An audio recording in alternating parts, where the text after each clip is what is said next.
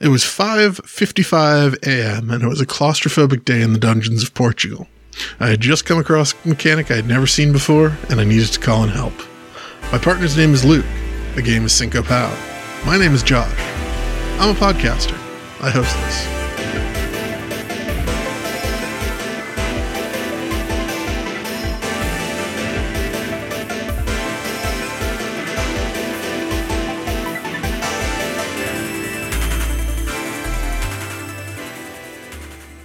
Good morning, everybody, and welcome back to a Spitball Jam session. Today I'm joined by my friend Luke, and we're going to be talking about the game Cinco Pau by Michael Bro. And we're also going to be doing a little bit of a compare and contrast with the video game Imbroglio. Cinco Pau. What does the Cinco mean? I think it means to go underwater. Oh. If I remember correctly, one of our old coworkers used to tell us that Cinco de Mayo was apparently about the day the Titanic sank. And apparently this Titanic was carrying mayonnaise. I never did figure that part out. Well, you know. All right, anyway. So you were going to tell me a little bit about Imbroglio, because I guess you had looked that up. Oh, yes, because that was something else that this guy made, right?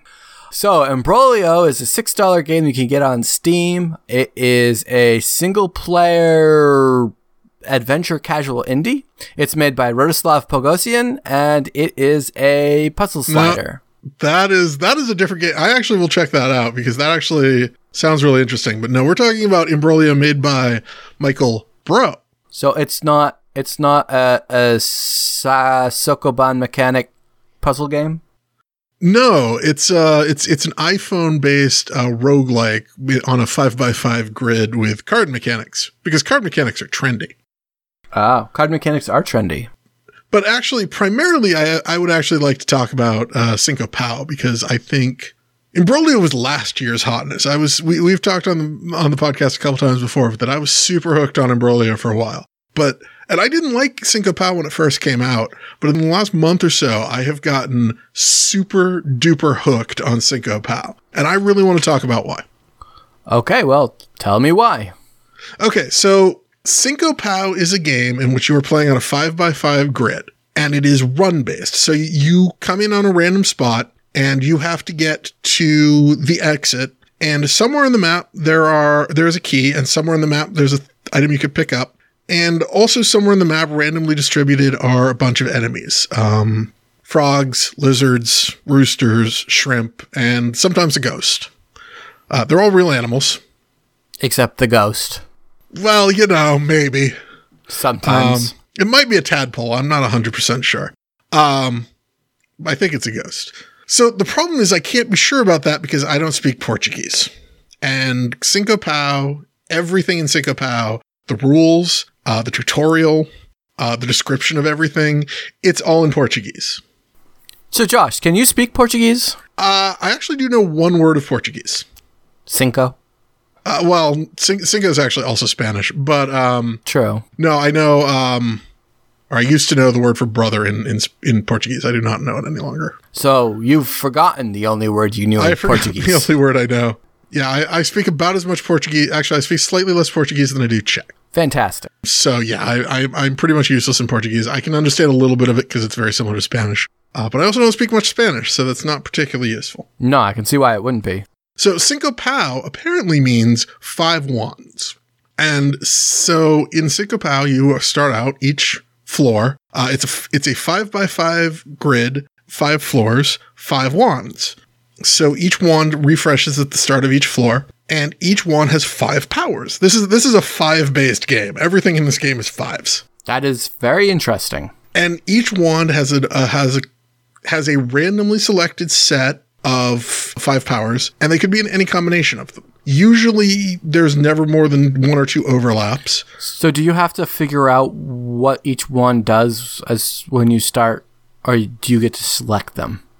No, they're not only are they randomized, you don't know what any of them actually does until you use it.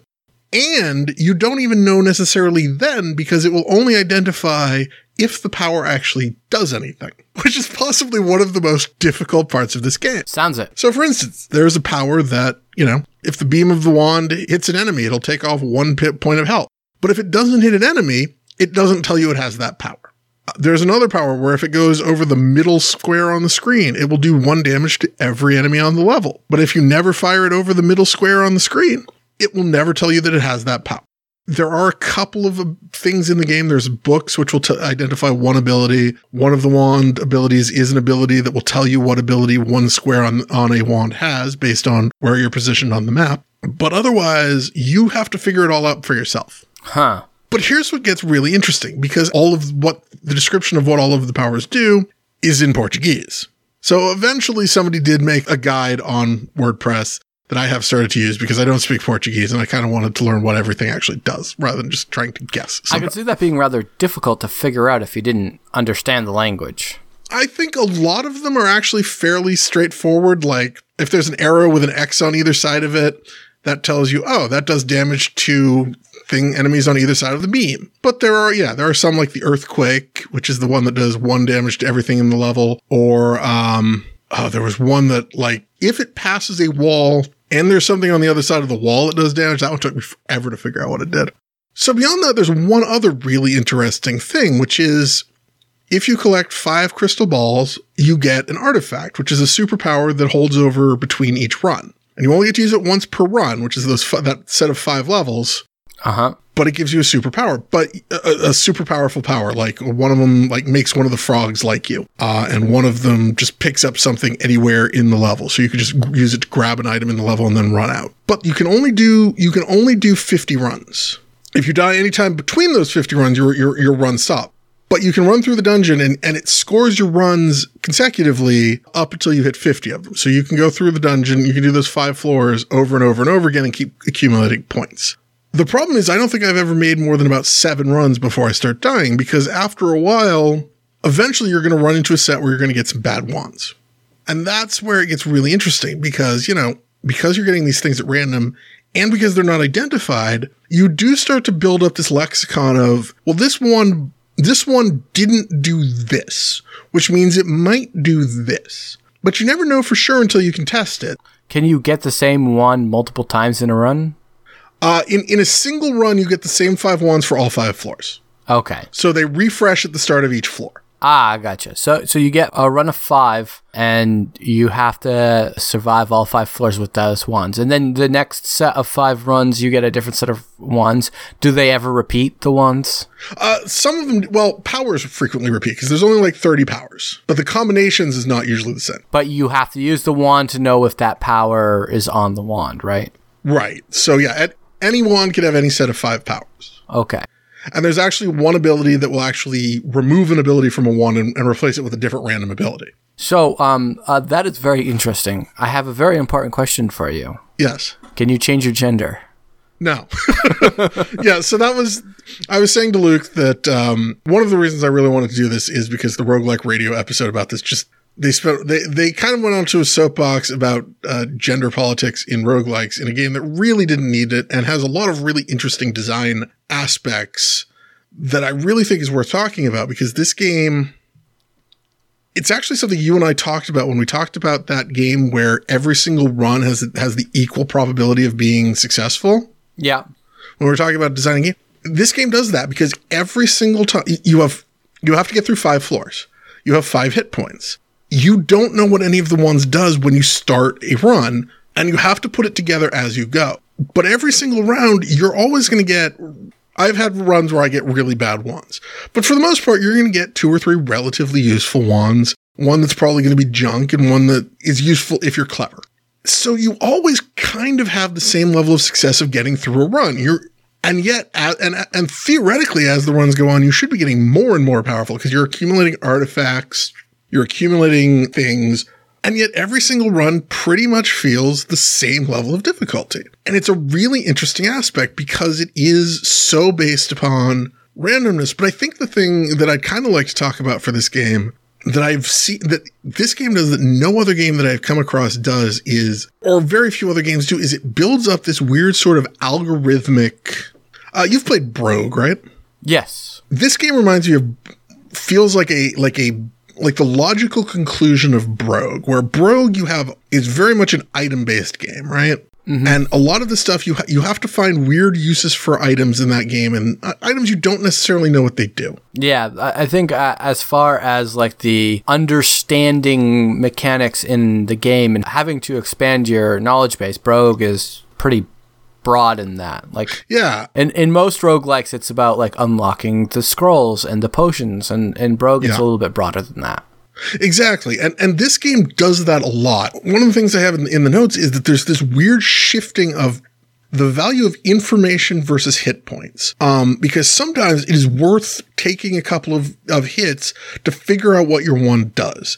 And sometimes it's not. And you really have to learn the balance of that. And it shifts from game to game. Like, and not even from game to game, like sometimes from run to run. Because like if you have a run where you have a lot of really powerful wands, it's worth taking a little bit more of a risk because you're like, well, I can get out of this situation probably. I should take the risk to pick up as much stuff as I can now because it'll increase my score. Whereas other times it's like, well, I have nothing but garbage. I should just get through these floors as fast as possible and as safely as possible so that I can get to the next run and get better wands.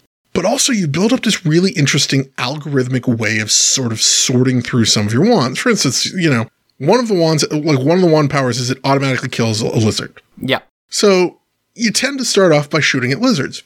But if a wand goes through a lizard and doesn't hit anything, and it doesn't fire off anything as it passes through any of the enemies, and it doesn't knock out any of the enemies, then you could say, well, okay, this probably isn't an attack wand. But that means it's probably either a teleport wand or it's a wand that makes some sort of treasure appear if it hits something. And then you're like, okay, well, now that I know what it isn't, now I can start trying to figure out what it is. And there's no point in shooting it at enemies anymore. Whereas another wand, it's like, well, nothing on this wand triggers. And I've used it because any wand that you're going to use, you're probably going to have it naturally hit 4 or 5 situations where it should trigger. Yeah. Right? Like if it's this power, this would have triggered. So I know what it isn't, but I still don't know what it is. And I very rarely have come across games like that. It's kind of like a Sudoku puzzle of wands.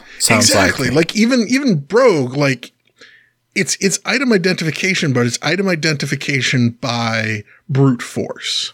Right. Like I think they talked about it in the Brogue episode of Roguelike Radio even, where there were certain quote unquote safe plays you can make. Like there's a scroll in Brogue where it will catch you on fire if you read it. So you learn to just start reading scrolls in water. You know, there's a scroll that will call enemies to you. So you learn to start reading scrolls in places where you can control what exit that have fewer exits so you don't get surrounded by enemies.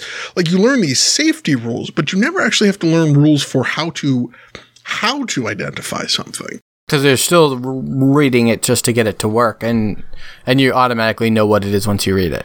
Exactly. And I think that's something really interesting about Cinco Pau that I've not seen a lot of games do, and I'd really like to see more of. Like, identification is always a yes-no state. That's always a feature that I was wanting to play with in a roguelike style game. That idea of, like, understanding. And, like, it was something I was toying with Cataclysm DDA as, like, a mod feature to include, where your intellect level affects what you know and the verbiage that you see when you use something. Like, for instance, guns, right?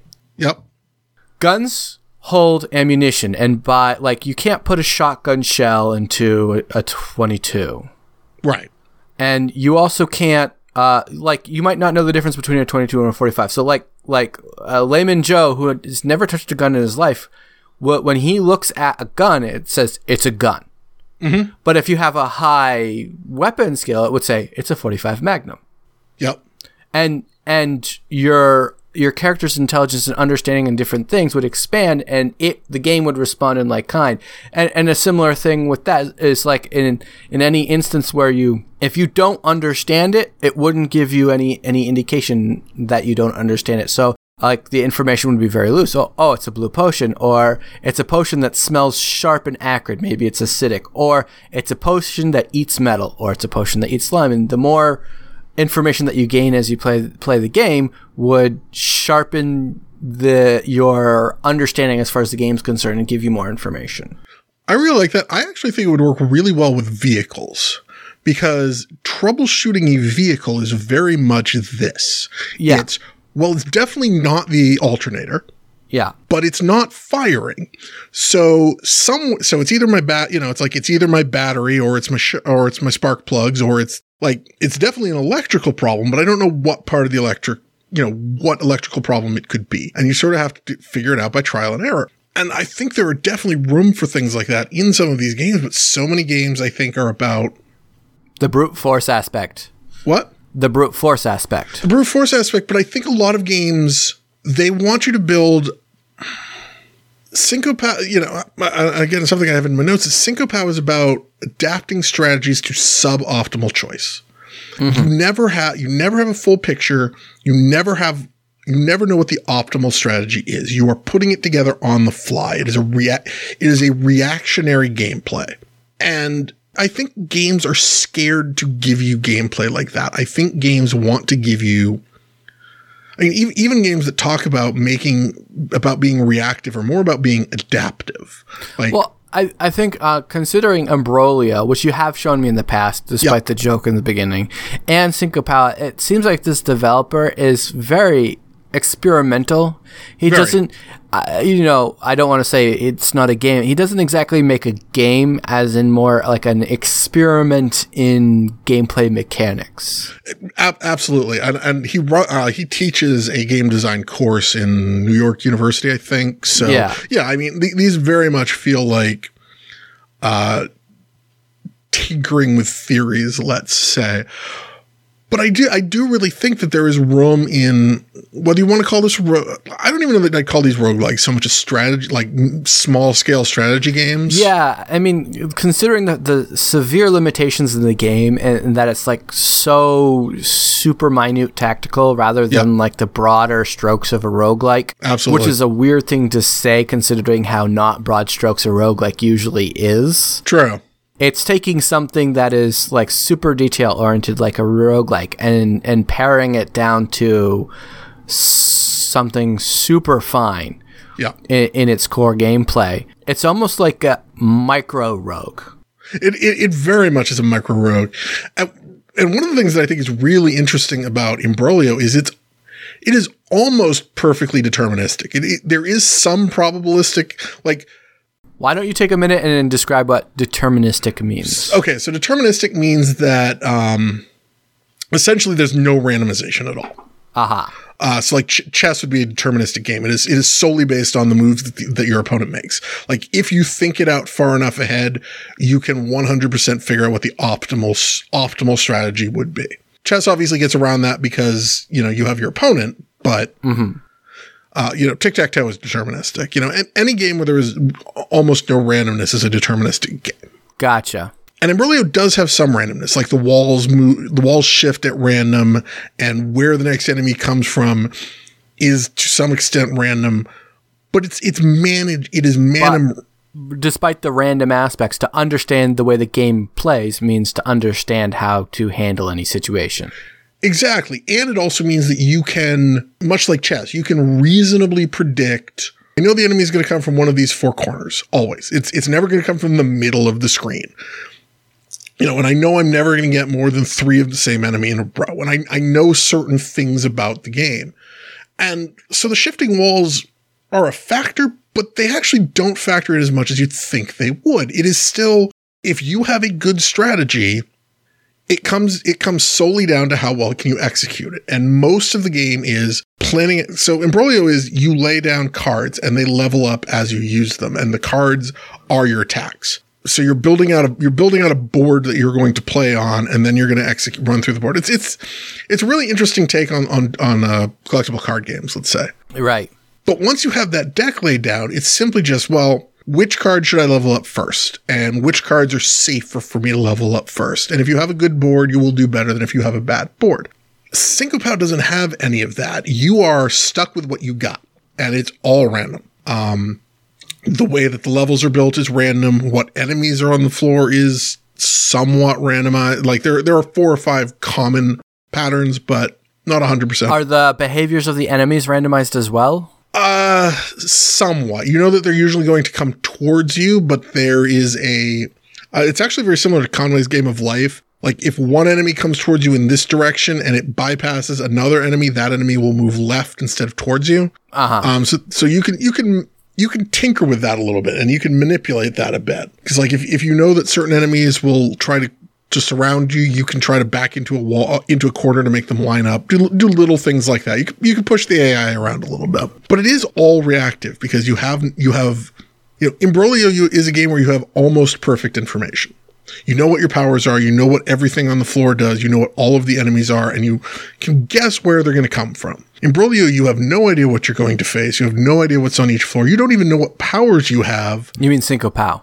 Or sorry, Cinco Pau. Yeah, you don't know any information. You don't know what you've got, and you've got to figure it all out as you go along. And so, I think my sort of takeaway is Imbroglio makes me feel smart at the end of a run because I can say, "Oh, I did really well here," or "I didn't do so well."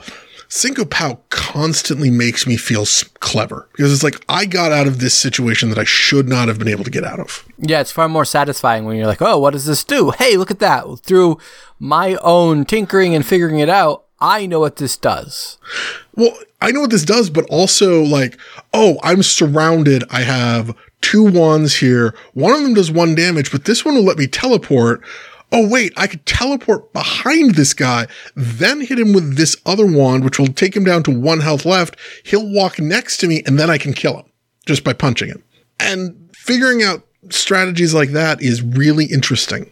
Yeah. Because you don't have that information. But yeah, I like your point about Cataclysm. I would love to see more games that, you know what we would call it? It's like Battleship. Mm-hmm. Where you're throwing the pegs to figure out where your enemy isn't. Right. Yeah.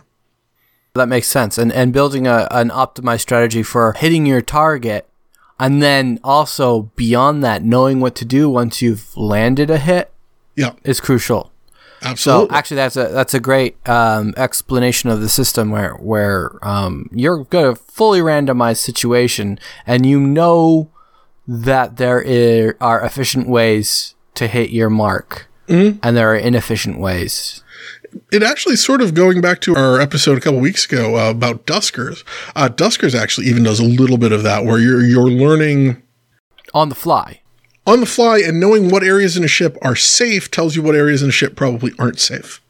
Yeah. So you're sort of building that map as you go along. And I think that's really interesting. And I think more games really could do more with it. Although I think once you get out into those bigger, broader games, like this doesn't work in a first-person shooter. I think Far Cry 2 tried to do that a little bit, and a lot of people hated it. Yeah, expectations of a game like the Far Cry or any other kind of twitch reflex shooter does not really engender a desire to be ponderous or to consider or to speculate or plan. Not to that degree, at least. Well, I don't even mean that so much as like Far Cry 2, you could pick up weapons and you wouldn't know how reliable they were.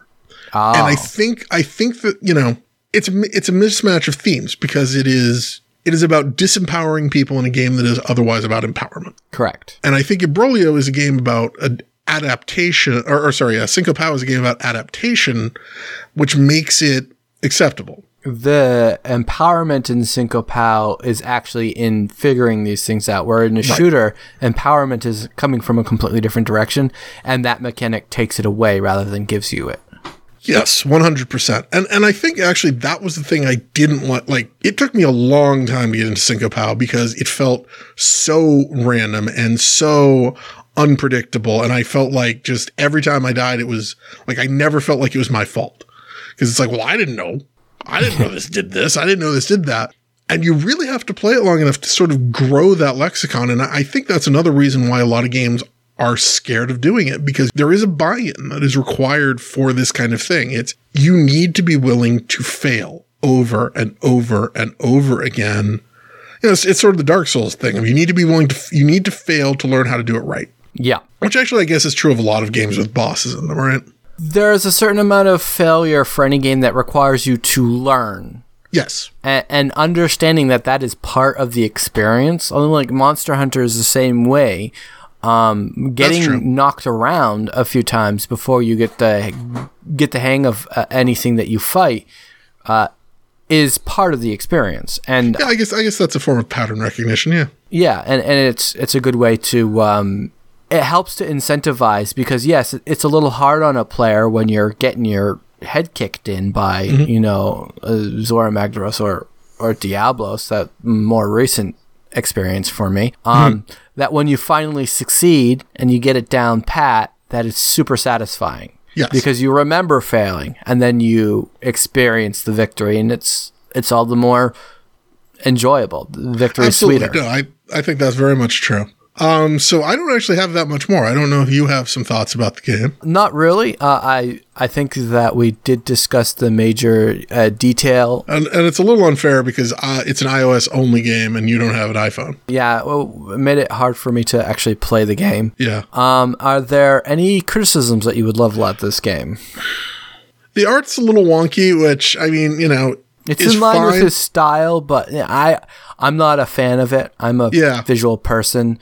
It wouldn't keep me from playing the game. Yeah. I'll say that much. Looking at this game, I'm not sure without you encouraging me to try, I would pick it up. Not because of the art style, but primarily because it doesn't look like a very complex game. It looks like a simple mobile game that wouldn't really catch my attention. I tend to avoid mobile style games in general. Yeah. It really is. And all of his games have been that. And we've talked before, I'm not a huge fan of his first game, 868 Hack. And I had the same problem with that one where it was like, this looks like the most mobile game ever made. And it wasn't until like 4 podcasts in a row that I listened to were like, this is an amazing roguelike. That I was like, all right, I'll try it. And I'm still not a huge fan of 868 Hack for similar reasons to why I had trouble with Cinco Pow at first. But I think that's the problem. Not to use the whole, it doesn't seem like a roguelike to me thing, but I have an expectation about roguelikes being like deep games with like a lot of content to dig up. So I think that's a bit of a turnoff for me, sad as that sounds. It somehow manages to look even simpler than Desktop Dungeon? Yeah, I think that's what you're talking. Yeah, Desktop Dungeons. It's a very simple game too. Yeah, the super simple like puzzle roguelike. Mm-hmm. Yeah, I mean, when you look at something and say, well, it's a 5x5 grid, there can't be any strategy here. Exactly. Yes, absolutely. It's definitely It undersells it. Yes, it's something that you have to kind of overcome to get someone to actually try it out. Like, oh, it's not what it looks like, which is not usually a good thing for a game. No. Well, yeah, if I had not liked his previous games, I probably would not have taken a risk on this one. And it is really interesting. So, would you recommend this game? Yes. I actually think after looking at it a little bit longer, I actually think it's better than Imbroglio because of the way that the runs work. Because Imbroglio, you're trying to get a high score. Mm-hmm. Whereas Cinco Pow is run-based and it's floor-based, which means, I can spend 20 seconds running through a floor. Or I can spend 3 or 4 minutes doing a run. But then if I have a good run and I have a few more minutes, I can just immediately go into my next run and immediately go into my next run. But if I don't have time, I can play one run and then immediately put the phone down and keep going. So it's bite-sized, it's chewy, it's meaty, and I think it's deep enough to satisfy people who want it. But, like you said, there are definitely going to be people it's not going to appeal to. It's enough of a puzzle game concept that you could probably sell it more on the fact that it's kind of a puzzle game over the fact that it's a roguelike. Absolutely. I think a puzzle strategy game is probably the best way to describe it, or a miniature tactics game. Yeah. I do think the randomness is going to be a problem for some people. If you're a person who does not like randomness in your game, like if you hated XCOM, you're not going to like this game. Like it's just a fact. And some people really don't. Some people hate randomness. And for them, I would recommend Imbroglio. But no, I really think Cinco Pow is doing some fascinating stuff. And I'm really looking forward to his next game. I still am. Fantastic. Yes. So with that, I'll leave you to do the closeout. All right. Well, thank you everyone for listening to this episode of Spitball Sessions. Our next show will be up in 2 weeks, of course. Please take the time to rate and share the show anywhere that you can on your podcasting platform of choice. Publicly tweet about it, talk about it, let people know. The only way that we'll become popular or get out there is if people share this out. So please do so. Yeah, we can't do this without you. Yep, so the next episode will be coming down the pike in 2 weeks, and we look forward to seeing you there in an audio-based format. Yes. Good night, all. Good night. Thank you for listening to a Spitball Jam Sessions. We hope you enjoyed the show. The intro music was Underneath the World by Midair Machine. The outro music was Words for Arabella by Maybe She Will. If you have any thoughts about the show, please contact us at spitballsessions.com and tune in a couple of weeks for Celeste. Thanks again all. Have a good night.